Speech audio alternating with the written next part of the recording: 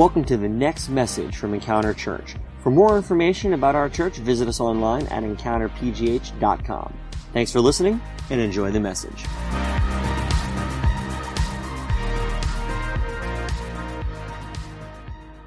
So today we are celebrating our what we're calling our Christmas service.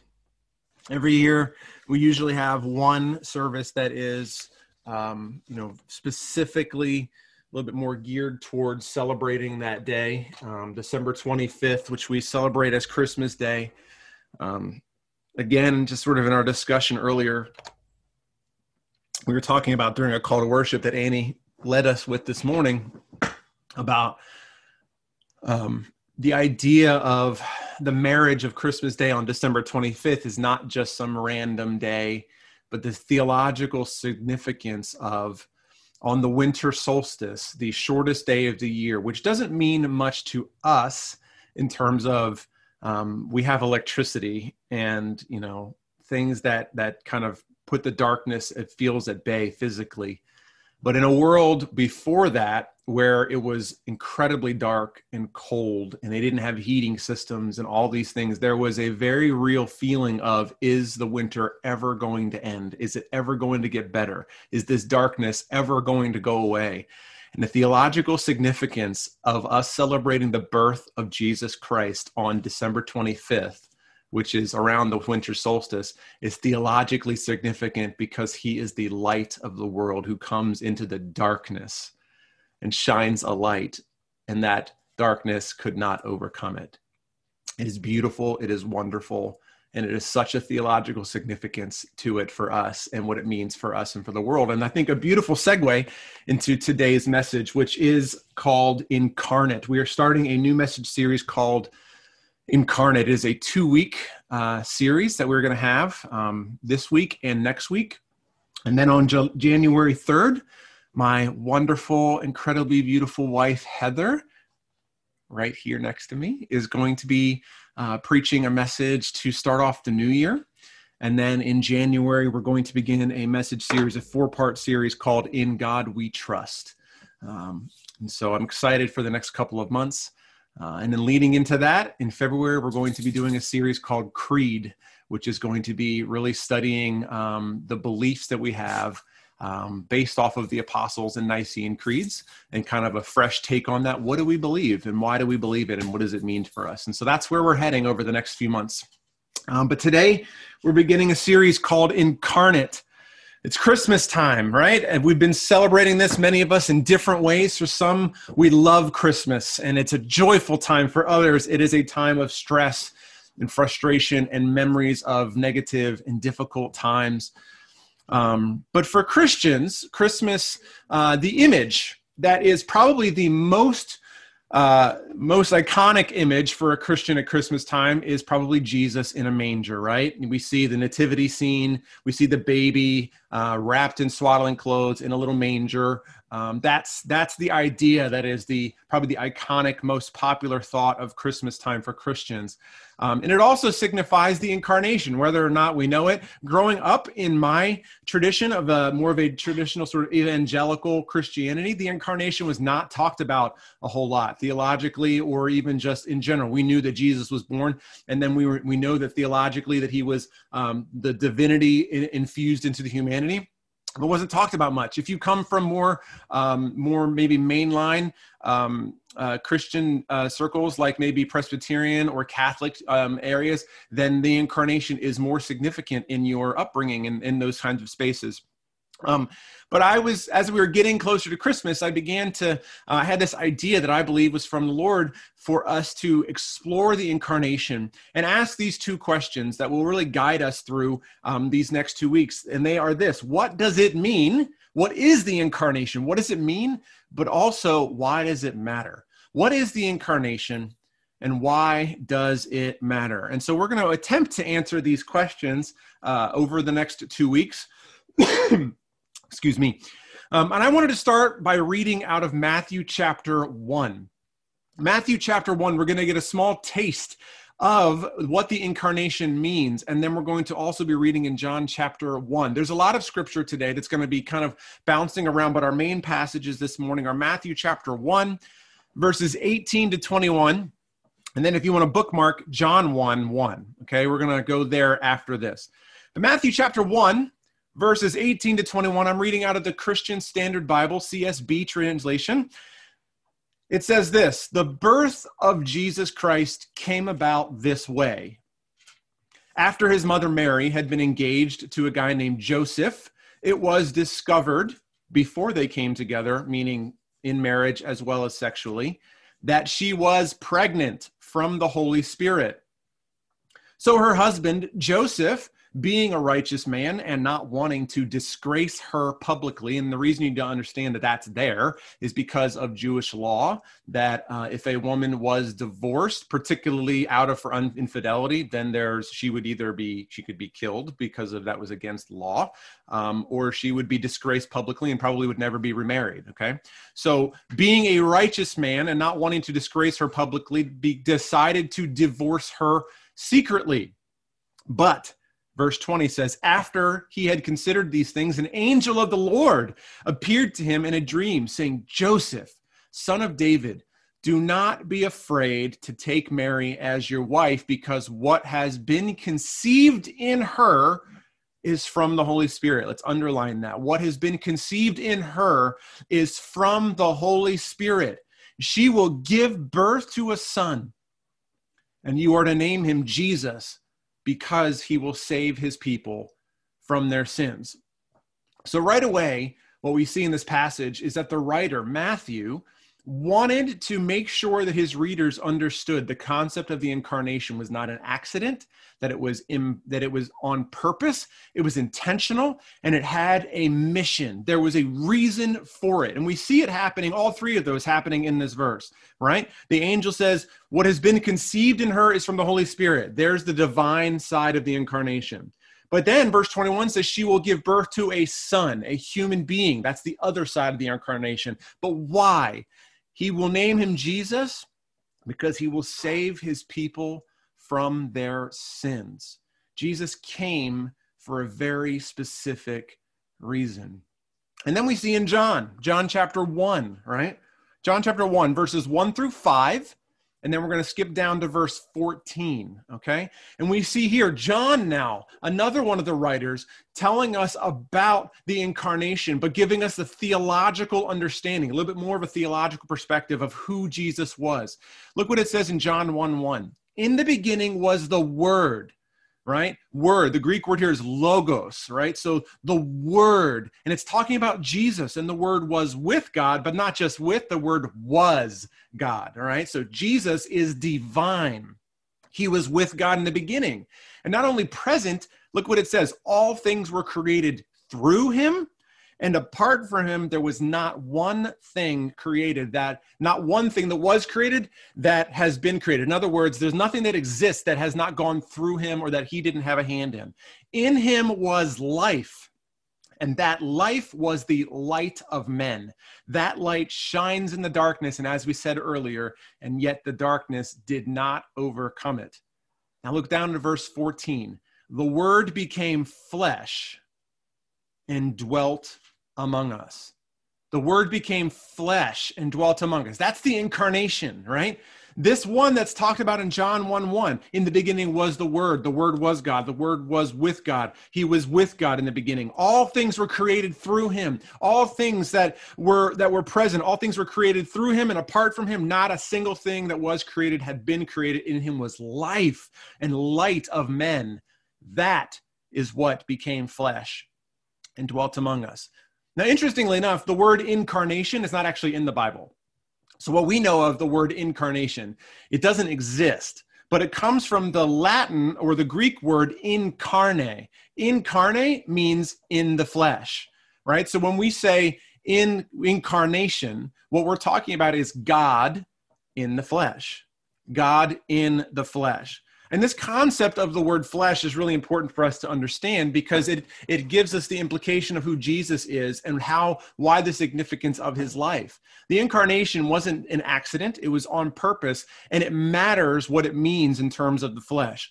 And I think it's important for us to even understand what the word flesh means from a Jewish mindset, because they're the ones who wrote the Bible. So the Hebrew word for flesh, and I might be butchering the pronunciation, but I'm going to go off of an English word with the little line over the A, means the long A. Who knows? Maybe I'm not right. But the word is beser. Hopefully that's right. Beser or basar. It's the word for flesh that you see in the Old Testament. And it's really important to understand the Hebrew mindset that the word flesh is not just skin. All right. It's not just this stuff on our hands. It really encompasses all physical and psychological being. Right. So when the Bible talks about flesh, the flesh of people, it's not just talking about the skin and bones. It's talking about the heart. It's talking about the mind. It's talking about our being. So the incarnation means that God in the flesh means that God came into our being. It was not just a container. He lived it and experienced it. And so to say that Jesus Christ came and died in the flesh, which we know, is to say that he came and died in the state and under the conditions of created physical life and psychical life. In other words, that he who died was a man. But the New Testament also affirms that he who died eternally was and continues to be God. That's what it means to be the incarnation, that he was both fully man and fully God. And when he died on the cross, his body died, but his spirit did not. And so we have this formula that's going to be really important for us throughout the next two messages, that the incarnation is made up of this, that in some sense, God somehow, without ever ceasing to be God, was made man. So we see that God fully came in, and by inserting himself into a human being, he never ceased to be God at all, was made man and gave his life for us so that we might be saved. That's the whole point. I'm going to read that again. The formula which enshrines the incarnation, therefore, is that in some sense, God, without ever ceasing to be God, was made man and gave his life for us so that we might be saved. And remember what it says in Matthew 1:21. You are to name him Jesus because he will save his people from their sins. So now we know what the incarnation is. It is this mysterious moment, this power of the divine and the physical being married for a purpose of bringing us salvation. But why does it matter? Like, what does it matter that the incarnation, like, is it just something that we're thankful for? Like, what is the significance of the incarnation? And I have to mention, there are two pieces. And one of them is more practical than the other, but this message in general is much more concept, much more theology, much more foundation, which is important for us. And next week is a lot more practical. So bear with me as we dig. This is a little bit more to chew on, right? A little bit more to think about. There is some element of practical to it that we can discuss, but I just want to prepare you. There's not like a 5 steps coming, okay? This message is much more like we need to think and understand this because it is so significant to us theologically, and it does set us up for the practical a little bit more specifically next week. But why does the incarnation matter? Well, Colossians chapter 1 and Romans chapter 8 tell us why. Colossians 1:22 says this, but now Jesus has reconciled you by his physical body through his death to present you holy, faultless, and blameless before him. So what we see here is the word reconciled by his physical body. And Romans 8:3 says, for what the law could not do, since it was weakened by the flesh, God did it. He condemned sin in the flesh by sending his own son in the likeness of sinful flesh as a sin offering. So what am I saying here? Why does the incarnation matter? One of the most significant reasons of why the incarnation matters is because we are reconciled to God through the flesh. What does that mean? These two texts that we just read, they enforce from different angles the same truth, that it was precisely coming and dying in the flesh that Christ secured our salvation.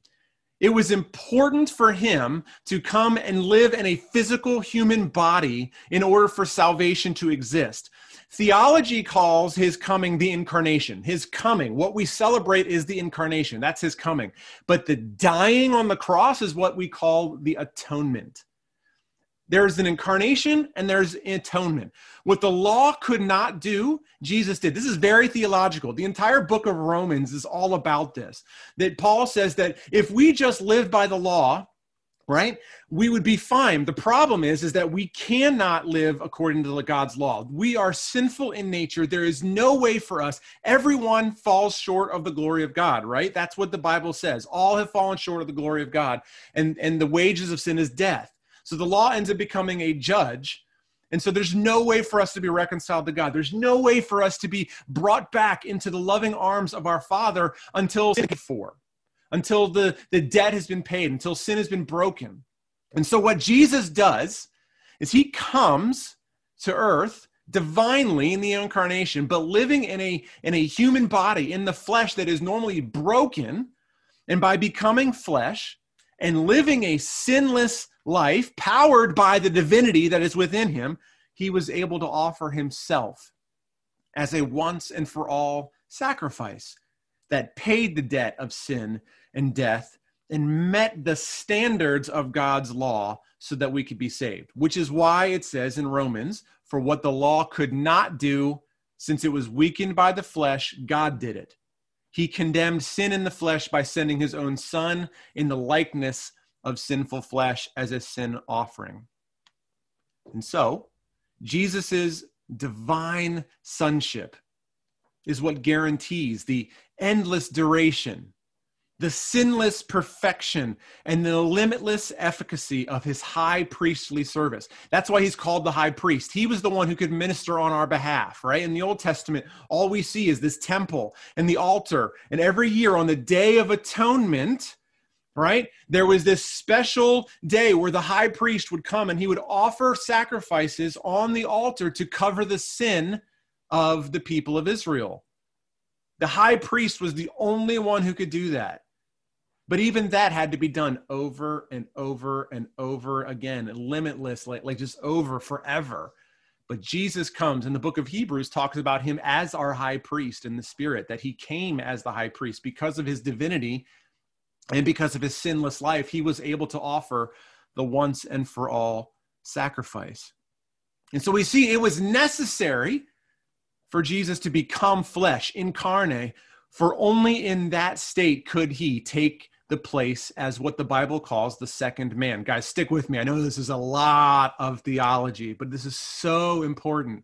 What we see at the very beginning of the Bible is Adam, right? Adam and Eve, the first man. And what happens to him? Corrupted by sin, his failure, his inability to live up to God's standard by his own choice.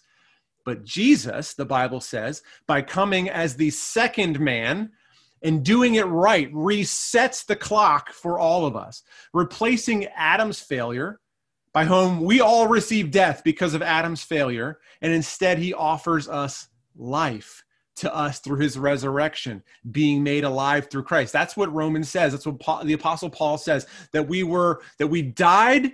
We die because of Adam, but we are raised to life because of Jesus. And so Jesus is able to mediate now between God and people. So the first reason the incarnation matters, and I promise, step number 2 is much more easy to take in, and it is a little bit more practical, but it's so important for us to understand that none of what we believe, none of what we receive in our faith is possible without the incarnation. Jesus Christ coming, even the resurrection, the death and resurrection, which is so critical to us, doesn't happen without the incarnation. There were many people who were crucified, but only one who was resurrected. There were many who were crucified, but only one who was sinless. And there were many people born in Bethlehem, but only one who was divinely infused into humanity. Jesus Christ, his incarnation is what gives us the ability to be reconciled because he did it through the flesh. But the second reason why the incarnation matters so much is because now, because of it, there is an eternal connection and presence because of it. Look what it says in Matthew 1, verse 22 and 23. The reason that he came, right? Now, all this took place to fulfill what was spoken by the Lord through the prophet. Now look at this. See, the virgin will become pregnant and give birth to a son, and they will name him Emmanuel, which is translated as, say it with me, God with us, right? The purpose of the incarnation was not just to reconcile us through the flesh, but also to bring God into our lives, to destroy the separation, to create a space in which God is present with us at all times. Emmanuel means God with us. That's the promise that we have because of the incarnation. Not only did he come there, but now because of the Holy Spirit, he is with us constantly. There is never a moment in which that he is not with us, which is why we sang that song today, God with us, right? Nothing can separate. Nothing can stand between us. He is present with us. God shows the length and the breadth of his love for us by stepping into our lives. And it says that he experienced every human feeling, every human emotion. So when God stepped into the body, he didn't just say, well, I'm going to turn off the features of pain. Like I'm not going to turn off I'm going to enjoy like the food, and I'm going to like enjoy, the smells of things. I'm going to like enjoy all of that, but I'm going to turn off my pain receptors and my nerves and my fear and my sadness. Like he didn't do that. And that's why the concept of the word flesh is so important, because he embodied every single aspect of what it means to be human. And so when it says that he came to be with us, when his name was called Emmanuel, God with us, he can understand what we are going through. When I'm afraid, he's like, I know what it's like to be afraid. I remember what it felt like as a human to be afraid. When I'm doubting, he was able to feel what it meant to be doubt. When he was betrayed, he was able to feel and remember what it felt like to be betrayed. So when we feel these emotions of wondering and pain and fear, he experiences every bit of it with us, and yet he chooses to step into those moments. My friend Jonathan Cordell, a great pastor and friend of mine, says it all the time. I love that God chooses to step into and enter into our suffering with us willingly. And I had a hard time like wrapping my head around it, but as I've studied the incarnation, and as I've studied the concept of God with us, that's what it means. Why would a God do that? Like, we think of God as being above everything, beyond all of it. It would be below him to step into human emotion like suffering. Like, if you're rich, why would you want to go back to poverty, right? Like, why would you choose to do those things? But the God that we worship loves us so deeply that he will not even allow us to sit in those places alone. He willingly chooses to step into our pain, into our suffering with us. How great is the breadth and the love and the length and the depth of his love for us, that he experiences all of it. It means that there is nothing that he cannot understand, nothing that is too far from him or beyond him. And he sent the Holy Spirit, which is the Spirit of God, the part of the Trinity, which is a whole nother thing, which we'll get into as we get into February, to live within each of us. He chooses to dwell in us. Remember, that's what it said in John 1:14. The word became flesh and dwelt with us. Dwelt. The word there is like tabernacle, tent, like to make a home, okay? Like he lives within us. He lives alongside of us. He lives there constantly. And so we see the marriage of these two principles, right? Like God can't be in a place where there is sin. He is holy. Okay, so like we see all throughout the New Testament, particularly that God is holy, that he must eradicate, he must judge sin. He has to deal with it. His holiness is perfection, and that means that he has to be separated from it. which is why he was always separate from his people, which is why the temple was set up the way that it was, that people couldn't go into his presence. It was like Moses had to hide from God's face because he would be burned up by his holiness. You see, like, that's what it was.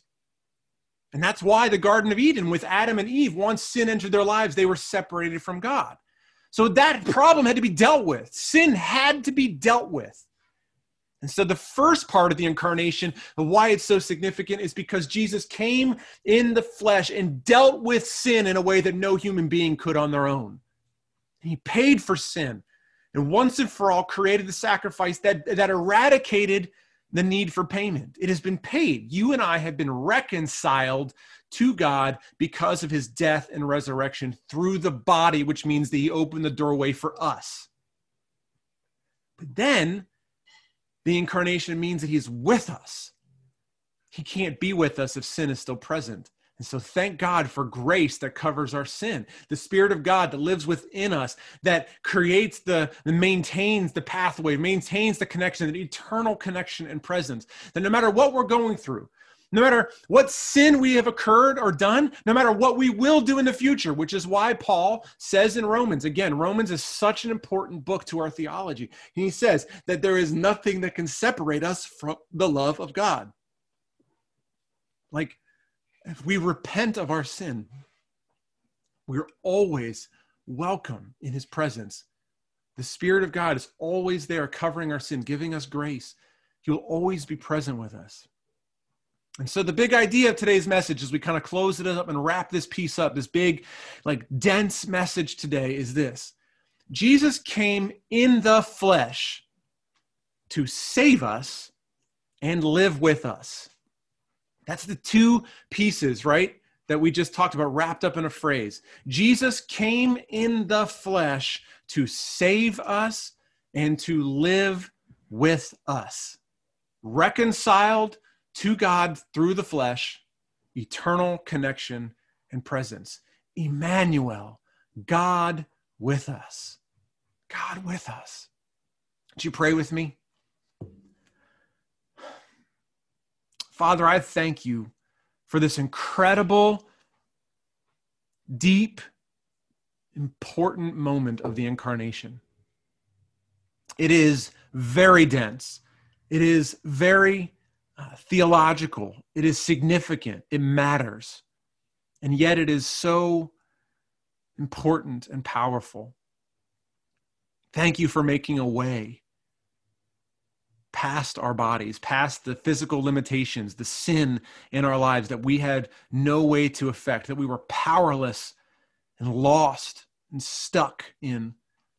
And you sent Jesus to come in the body, to experience life, to live as a human, and to be offered as a sacrifice to cover our sin and to make a connection with you, to be reconciled through you with your holiness so that we could be made whole and be called your children. We thank you for that. We thank you for the incarnation. We thank you that you didn't just solve the problem and leave. So, well, I did my part. Now they're on their own. They can, the best, the strongest will survive. They can climb the holy mountain and get back to me, those who deserve it. No, you didn't do that. I thank you that you stayed here with us, that you were called Emmanuel. I thank you that you are with us, that your Spirit is present in our lives, and that we can sense you with us, that you are constantly holding us and protecting us, that you are reminding us of who we are and that you love us. If there's anyone on the call this morning who wants to begin a moment with Jesus, perhaps this is the first time where this specifically has clicked, this moment right now. You know, whether you've said it before or this is the first time, or perhaps this is like the one where it really makes sense and now you want to really dedicate your heart to Jesus in this moment because of understanding of the incarnation, the significance of it, being reconciled to God, and that he is with us. If you want that this morning, just tell him, I believe it. I believe it this morning. I believe that Jesus Christ that his Spirit came into a human body and that he gave his life for me. I believe that he is the Son of God and that he is with me now. That's all it takes, the Bible says, to be his child, to be his follower, and your sin is washed away. You are forgiven. So significant. God, I thank you for that. I worship you this morning. And I pray that as we begin our discussion and as we move through this week and we get to Christmas Day, that we would remember and we would think about, we would ponder the significance of the incarnation. And next week, as we move into the practical elements, what does it mean? How does this affect our lives? How can we be affected internally in our minds and our spirits, but also how does it change other people around us? God, would we would your Spirit continue to remind us of the power of the incarnation and the significance of it as we celebrate the birth of Jesus Christ, coming into the darkness of this world and shining a light. We thank you for who you are, what you have done, and what you are doing. In Jesus' name, amen.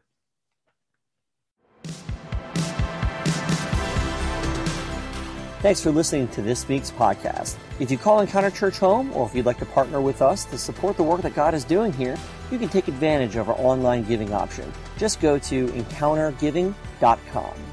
Also, stay up to date with us throughout the week by following us on Facebook, Twitter, and Instagram at EncounterPGH. Thanks for listening, and we'll see you next week.